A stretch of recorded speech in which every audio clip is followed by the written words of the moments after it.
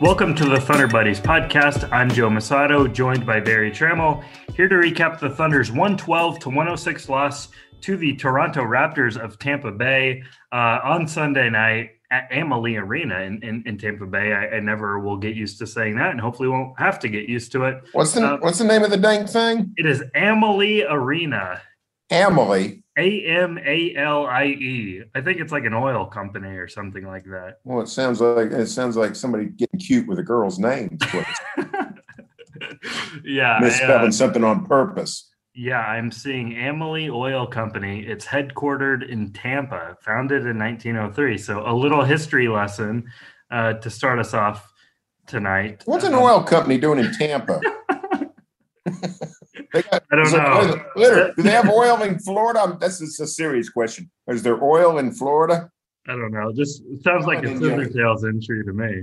You start drilling, and all of a sudden you're in a swamp and letting the alligators at you. So I don't understand that. I've never been to Tampa. I've been there once. The beach is nice. Place else in Florida, the beach is nice, and anything in between beaches, you can have it. And if I have it, I'll sell it to you for $11. So the beach is nice. Nothing else is. All right. We'll back to the proceedings of tonight. Barry, just before we started recording, we were talking about how this was a pretty good night for the Thunder because it was another loss, the 10th straight. And when you're talking about lottery odds in this reverse world, that is a good thing. And we have something to talk about because Lu Dort scored 21 points in the first quarter. He only finished, he finished with 29 points, which is still pretty good by Lu Dort standards, but it's what he's been averaging over these last four games.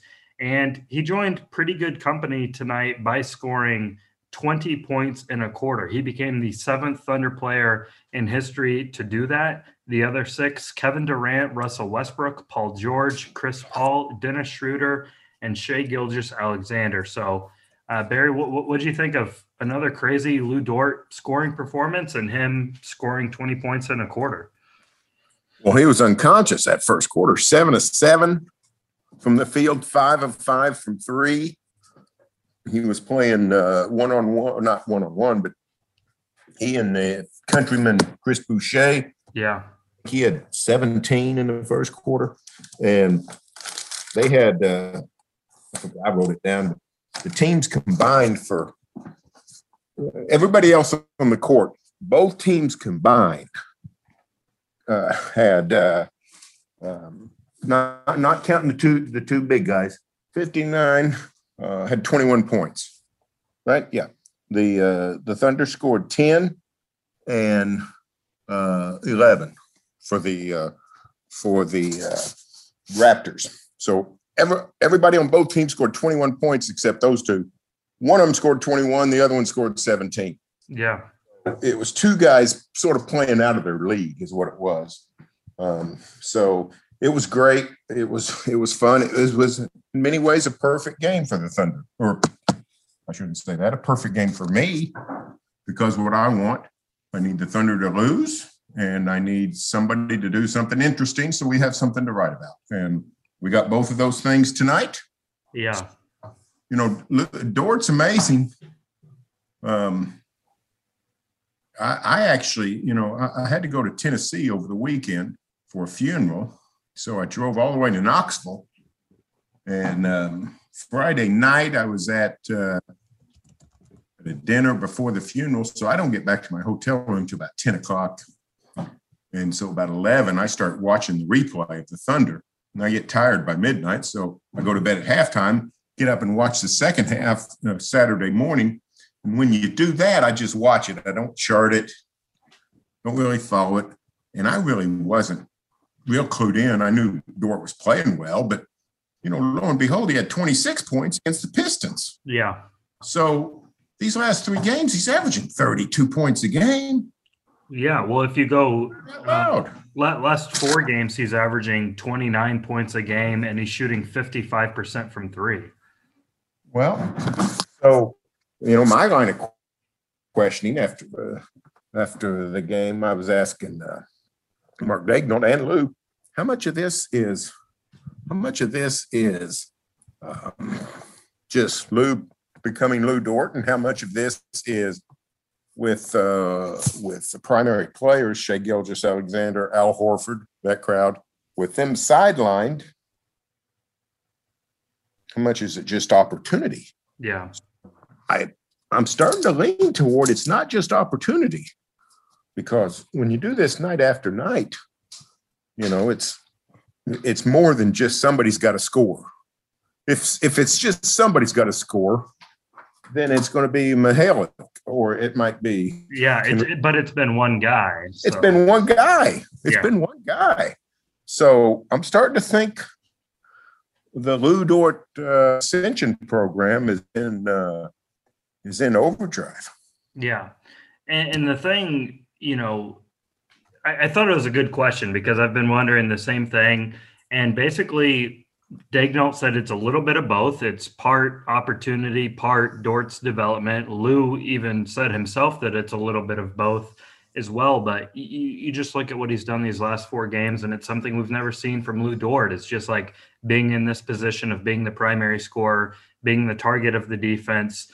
Toronto definitely paid more attention to him over those final 3 quarters when he only scored 8 points. But the 3-point shooting has improved. I mean, he's on a crazy hot stretch in these last 4 games or so.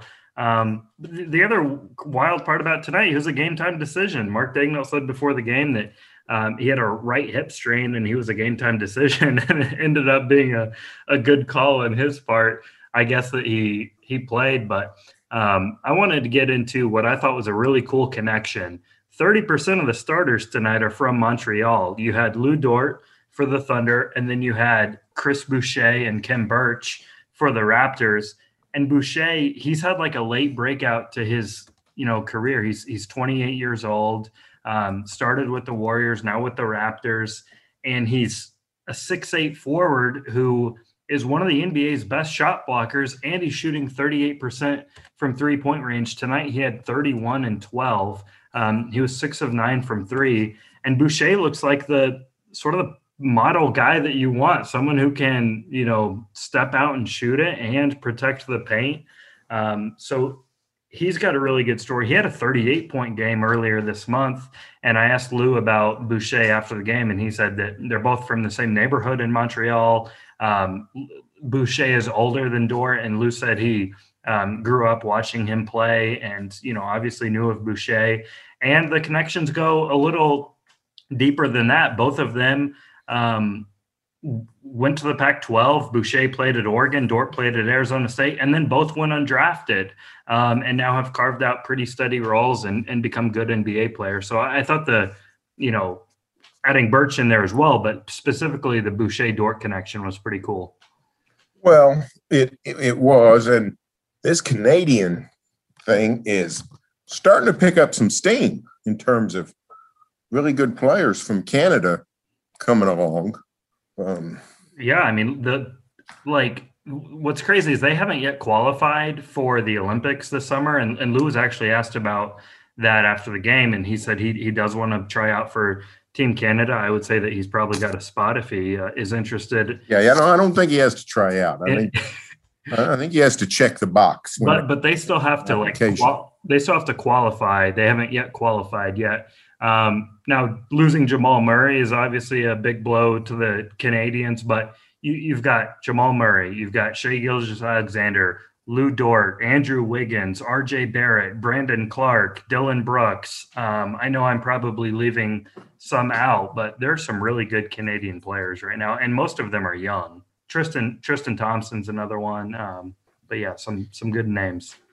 Yeah, it's Dort's the poster child for a guy that's sort of overlooked, but clearly he's just progressing wonderfully. So, and we've talked about this, but the best part is Lou Dort accelerates the Thunder rebuild when he plays like this. When you got guys like that who are, let's see, he's 21. I think he turns 22 tomorrow. Is that right? I think Lou Dort's birthday is tomorrow. Do you just know that off the top of your Yeah, head? no, I saw it last week. No, last week I saw somebody's turning You 22. are correct. April 19th, 1999 is the day Lou There you go. was born. So Lou Dort turns 22 tomorrow. I hope they give him the day off for his birthday. So I will I will almost guarantee that Lou Dort will have tomorrow off on the second night of a back-to-back. excellent. That's excellent news. But, you know, when a guy is 21, his last game at 21, plays like that, you know, that's just a wonderful sign of the Thunder future. So hey, 21 points in a quarter on the last day he's 21. there you go. Put it in the paper. Put it in the newspaper. You feel free to use it. But he's it's just an excellent thing for the Thunder. So I don't, you know, he's still not a pure shooter. I know a guy making shots like he does. He still about once a game throws up one that, you know, take out some birds. But you know, he gets hot. He's a streak shooter, and nothing wrong with that. Nothing wrong with that at all. The other guy that stood out tonight from a Thunder perspective was Alexei Pokusevski. He did quite a bit of everything. So did not shoot the ball well. 4 of 14, 0 of 8 from 3. A few of those were in and out, but he had 8 points, 7 rebounds, 5 assists, and 6 blocks. And the Thunder had this wild stat. I mean, it's very specific, but obviously something a PR department would put out that he's the first rookie since LeBron James in 2004 to have at least 5 points, 5 assists, 5 rebounds, and 5 blocks in a game. But Bear, I don't know about you, but I thought of all of those categories, the blocks were the most impressive tonight. Yeah, they were. He was very impressive at defending the rim. A couple of those, the Raptors didn't see it coming. A couple of transition shots. Poku stopped at the rim, and I think that's a part of his game that's been there from the start, really. And I think that could be the most disruptive part of his defense, of course. And I actually was pretty impressed by that LeBron thing. You know, if it was 3-3-3, or, you know, something like that, but 5's a lot. Yeah. So you talk about block shots and assists for somebody that doesn't handle the ball that much. Yeah, those are the two. Is like 5 assists and 5 blocks is pretty rare. Yeah. So, by the way, he could have had more. I know this is basically every player every night, but he could have had more assists. I thought he passed the ball extremely well. Yeah. So I liked everything about his game tonight. He didn't, like you said, he didn't shoot all that great, but he's an emerging Chris Boucher out there. Think how much he's progressed since we first saw him. I mean, the first 10, 15 games we watched him play, we had no idea. It's not a stretch to say he was the worst player in the NBA. So. No. And I think you said it several times. But for now to watch him, I mean, you got to account for him. He's a little bit like Moses Brown in that you got to talk about him in the pregame strategy meeting. The opponents, you got to say you got to watch this guy because he could be 8 feet from you and still block your shot, and those kinds of things, and keep your head up because he's a good passer. So he's made remarkable progress. He's actually made more progress than Lou Dort, if you ask me. I mean, crazy. It's just crazy how much progress he's made. Yeah. Well, and like the defense is. And let me say this. Remember early in the year, the over-under for how many times he would fall down in a game? 5. When's the last time he's fallen down? He never falls down anymore. I mean, he's staying on his feet even. So we've got some pretty advanced stats these days, but I don't think like knockdowns or fall downs is a stat we can track in the NBA. Well, that's a hole in the, but just that one thing. He's just more comfortable, more stable, more everything. Yeah, the most impressive part about his defense to me, and again, like I didn't know anything about Pokashevsky other than what I read from draft experts and people who, had scouted him. But like everything was about his offense. It was about his handle, his outside shooting. Nothing was about his defense, at least that I read. And like his defense has been the most underrated part of his. We all go crazy of the passing and the shooting and whatnot, but like he doesn't get abused defensively. And even if he gets beat, which he does, because, he's not the fastest guy, obviously, at 7 feet tall, but like he's so long that he can block guys from behind or disrupt shots from behind, and they like can feel his presence. So to me, his defense is well ahead of where I thought it would be. His offense is so much better than it was to start the year. And if he's improving this much in season, in a condensed season where they're practicing like once a week, maybe if that, he came in, in a condensed off season with a longer off season, with training camp, a normal training camp, with summer league. Like being in the strength and conditioning program, I think he could really improve over the off season going into a second season. Yeah. So when you look at Dort and Poku together, we thought the Thunder future was bright, and it is because of all those draft picks. But, some of the guys on this roster are guys that you're starting to get a little bit excited about. Yeah. Well, I know he, didn't flash all that much tonight, but like Maladone is another one of those guys. And, Baisley, a little bit, I think, is still in that mix. But Barry, 10 straight losses, pulling up the handy dandy. Wait. Baisley. Let's not let Baisley. I thought Baisley played a solid game. Baisley has been pretty good. Yeah, and, he had 6 of 15 tonight, but 3 of 5 from three-point range. At 16 points, 8 rebounds. He's starting to reverse a lot of the question marks and bad vibes that sort of plagued him earlier in the year. So yeah. So I'm not. He's actually been really good since coming back from that shoulder injury. I'm not bullish on him, but I'm not too down on him. So I'm thinking, there might be some more reason for optimism there.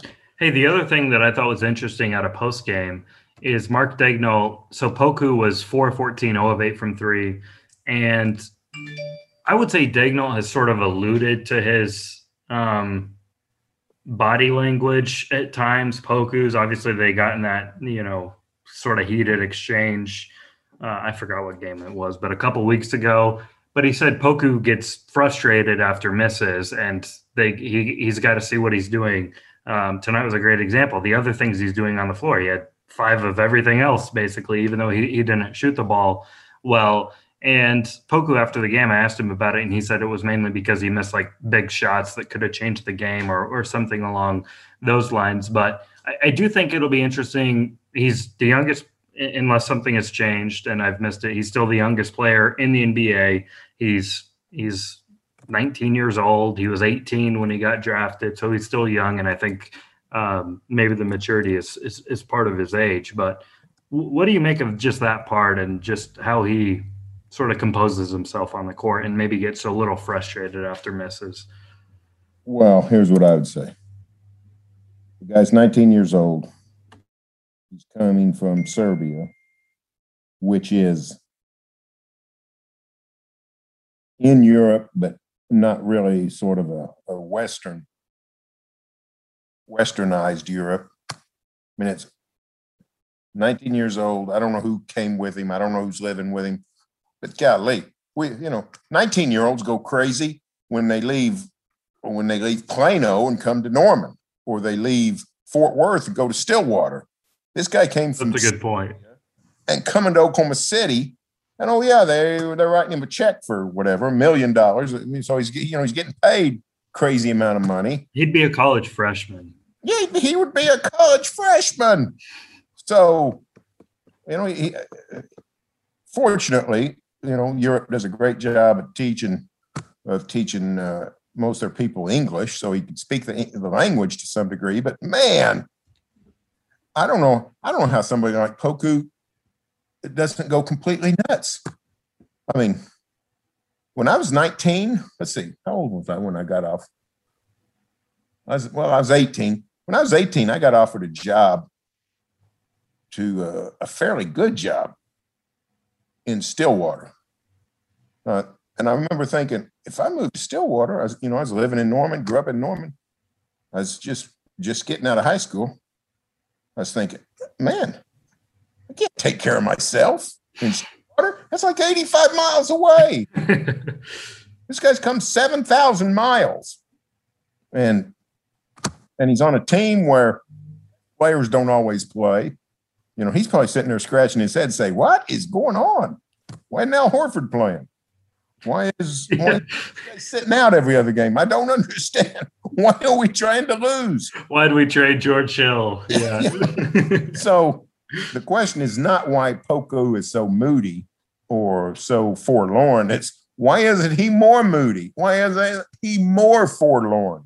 That's a good point. I mean, it is crazy. Like, just to put it into context like that, it would be like moving away from your family from college, and he moved countries. And like, part of that he was somewhat used to. We had a story kind of before the season started about, I think he was 12 when he moved from Serbia to Greece to basically play. Maybe it was 15, I'm forgetting, but to play in sort of their academy. So that was like his first big move. And then his family followed him from Serbia to Greece. So he's had a lot of big moves, and so he's doing. Now, when I was 12, I did get driven up to Millward High School, and I practiced with an AAU team. So that, and Frank, and you know what, St. Joe, that was 48 years ago. That was a big step for you. That was one day, one Sunday afternoon, and I remember all kinds of crap about that day. So, I mean, that was cool. Eye-opening for me. Yeah. So I can only imagine what somebody like Poku, somebody like Lou Dort, who's from Montreal. It's not Serbia, but it's still, different country, different culture. But he had that year at Arizona State to sort of figure out what us crazy Americans are like and what it's like to live in the Sun Belt and, that kind of thing. To me, the Europeans, the young Europeans in the NBA do a remarkable job of adjustments. They really do. But by the way, basically half of the Thunder's roster, or I think 7 international players they're up to now that Gabriel Deck is officially on the roster, though there's no update. What's he going to play? He's not even in the U.S. yet. He's still waiting for his visa to go through and stuff like that. So he's going to have to hurry. This thing's winding down. I know this is the only it's unguaranteed years from here on out. He might get paid for literally nothing.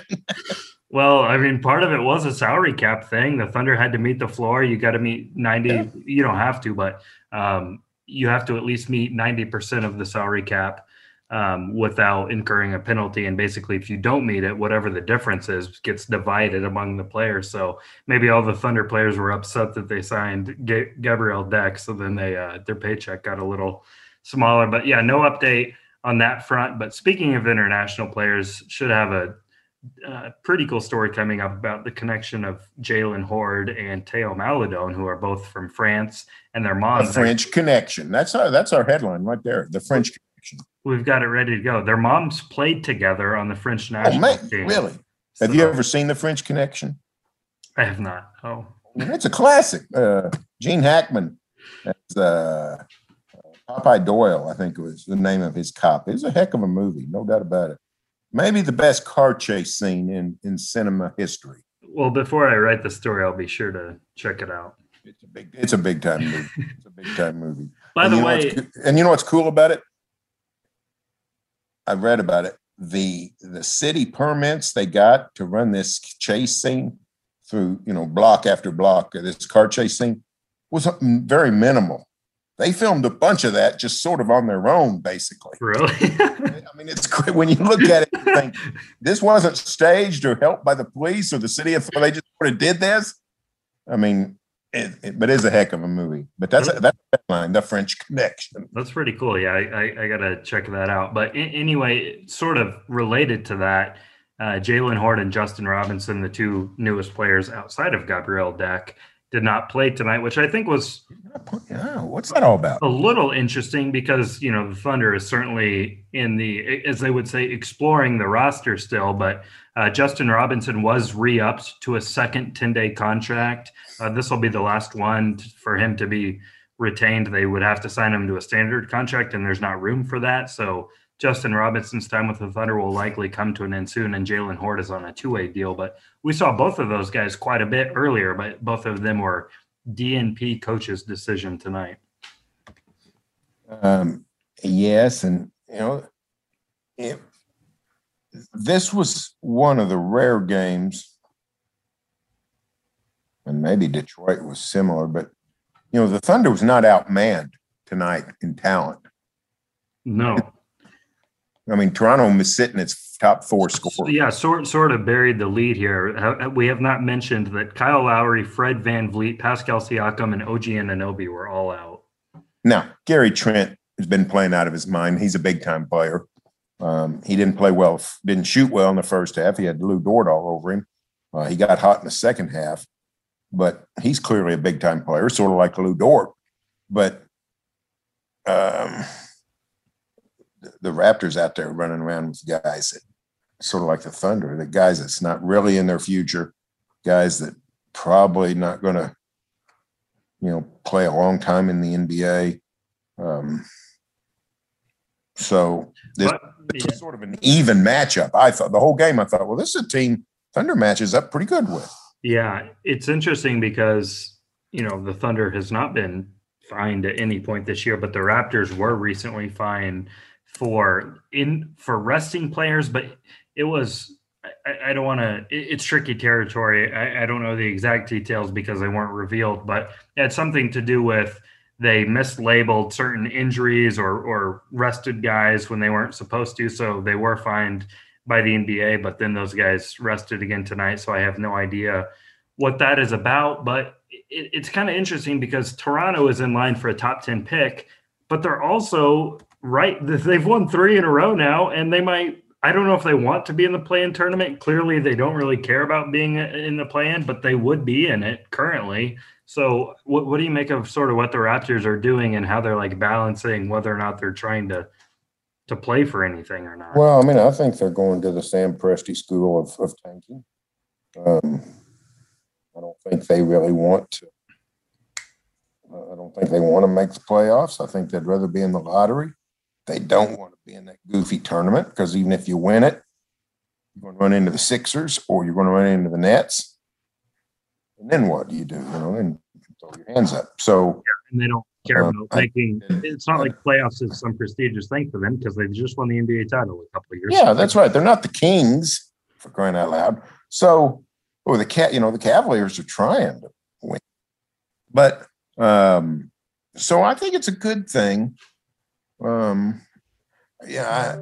seeing a lot of teams not try. We're seeing some teams try, but we're seeing a lot of teams not try. Houston, Orlando tonight was sort of like Thunder, Detroit the other night. Two teams, like I said, pushing on the same rope. So, you can't blame them. I mean, this is the system. It's the system created. So what do you do? I just think somebody like the Raptors, when somebody like Boucher plays, as well as he does, and the Thunder, somebody like Dort plays as well as he does, those are your victories, not the scoreboard. Yeah. Of the game. That's your victories. Poku having a LeBron James line, if you don't mind me using some editorial exaggeration. You're comparing Poku to LeBron James. I am comparing them to, and Poku was sort of cute tonight because he was sort of trying to come up with the right word. He said, "What is the word?" Yeah, he said, "What is the word?" Because he meant what he meant was when you're used in the same sentence with LeBron, it's flattering. It's what he meant. You could tell he was afraid of comparing himself to LeBron. Yes, but he ended up using the word compared. So what he really means is if you end up on the same list with LeBron and nobody else is on it, hey, party hats all around. Yeah, you said it, not me.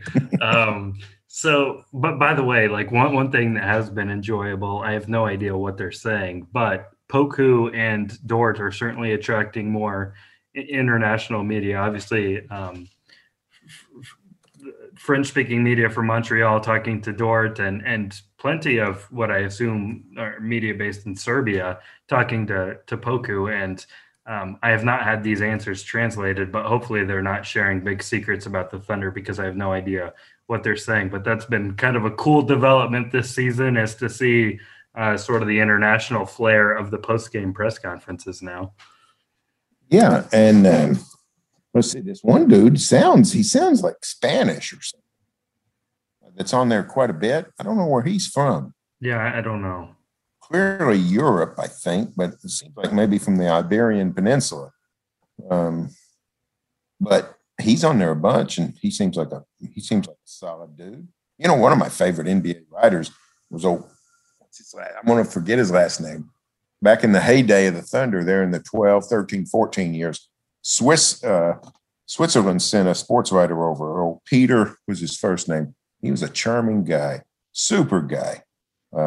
Anyway, he came over to like cover the playoffs, and sometimes that lasted 6 weeks for Thabo Sefolosha. Yeah.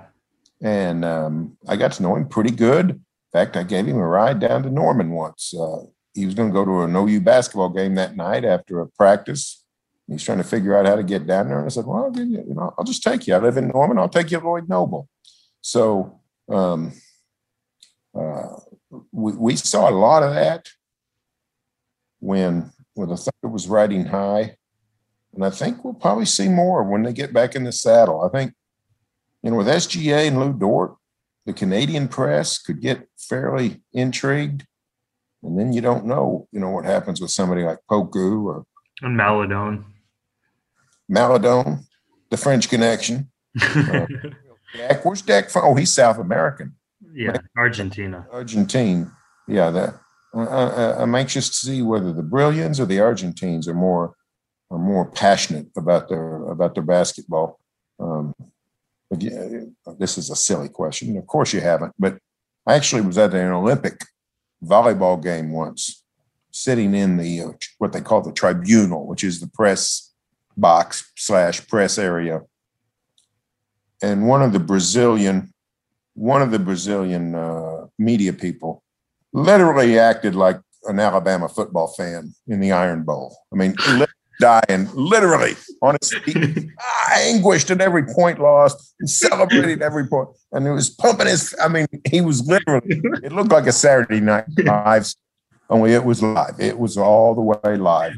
So I'd like to see some Argentines come up and see if they can give the Brazilian media a run for its money. Yeah, no, that'd be fun to find out.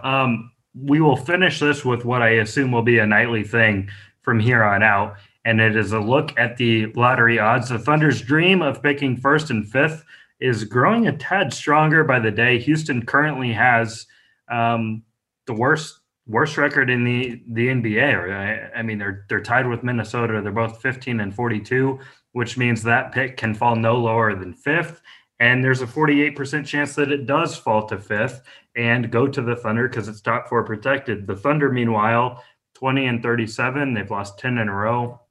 A 42% chance at a top four pick and a 10.5% chance at the number one pick. So, Orlando has the fourth worst record. They're 2 games worse or better, whatever you want to say, than the Thunder right now. And that fourth spot has a 12.5% chance. So I don't know. It would be hard to catch Orlando. It's certainly possible. But if you do, that improves your odds by 2 percentage points to pick first. But it was not a great night on that front because Orlando lost to Houston, which hurts the Thunder on both ends. You want Houston to lose. You want Orlando to win. Didn't happen tonight, but hope springs eternal. But yeah, the Thunder's in much better shape than it was 3 weeks ago, 2 weeks, whenever. At one point 20th, and had the 20th best record in the league. They had 10 teams behind them. You had people texting you, too good to tank. Too good to tank. And those same people now are texting me saying, I was right. They were too good to tank. That's why they've cut the legs off of SGA and Al Horford. Well, maybe they have a good point. Maybe they have a good point. Yeah. What do you any projections on how many wins the Thunder will get to finish out the year? Where are they at now? 20? They're at 20 and 37. So that means 15 games left. I'm going to say 22 and 50. That sounds good. Two more wins.